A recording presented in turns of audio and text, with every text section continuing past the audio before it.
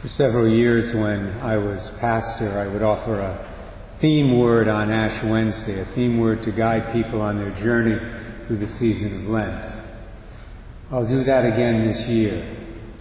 The theme word that the Lord put on my heart for Lent 2021 is the word permanent, which, by the way, has nothing to do with anyone's hair, just in case you're wondering.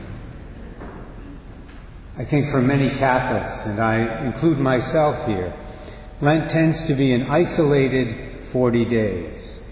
Even if we actually do follow through on our Lenten commitments to prayer and self-denial for the entire 40 days, which is a big if to be sure, the tendency for us is to go back to our old ways once Lent is over. This is why the word for this Lent is permanent. Ultimately, Lent is about growing in our relationship with Jesus Christ, our Lord and Savior. That's the purpose of all that we do. It's the purpose of the extra prayer we engage in. It's the purpose of the fasting and self-denial. It's the purpose of the giving up of things that we like. It's the purpose of the almsgiving and works of charity.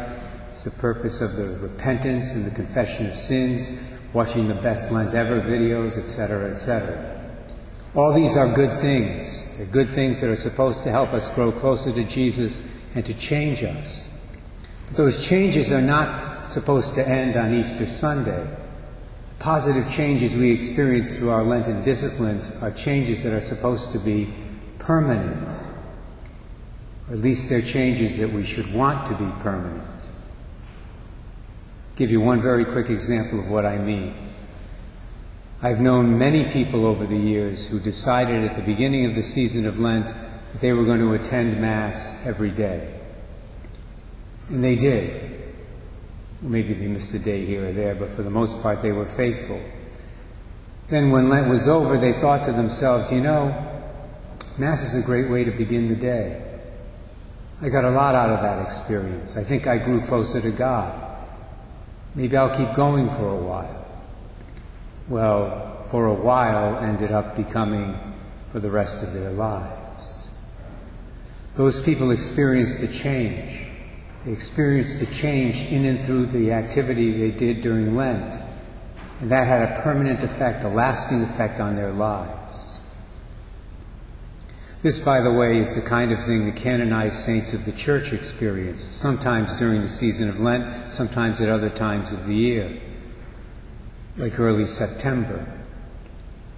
Right now I'm reading a book on St. Teresa of Calcutta, Mother Teresa, and the author of the book focuses quite a bit on a powerful spiritual experience that Mother had on a train, of all places. It's where she experienced what she later referred to as her call within a call. God called her out of the religious order that she was a part of at the time to eventually establish a new religious order, the Missionaries of Charity, and to work with the poor, the sick, and the dying in Calcutta and in other places throughout the world. Most of us know her story. That experience, that powerful encounter with the Lord on that train in 1946, changed Mother Teresa's life. It had a permanent, lasting, positive effect on all that she said and all that she did from that moment till the Lord called her home, which was also in September. She died September 5th, 1997. And that experience, remembering it, reflecting on it, kept her on the road to becoming a saint.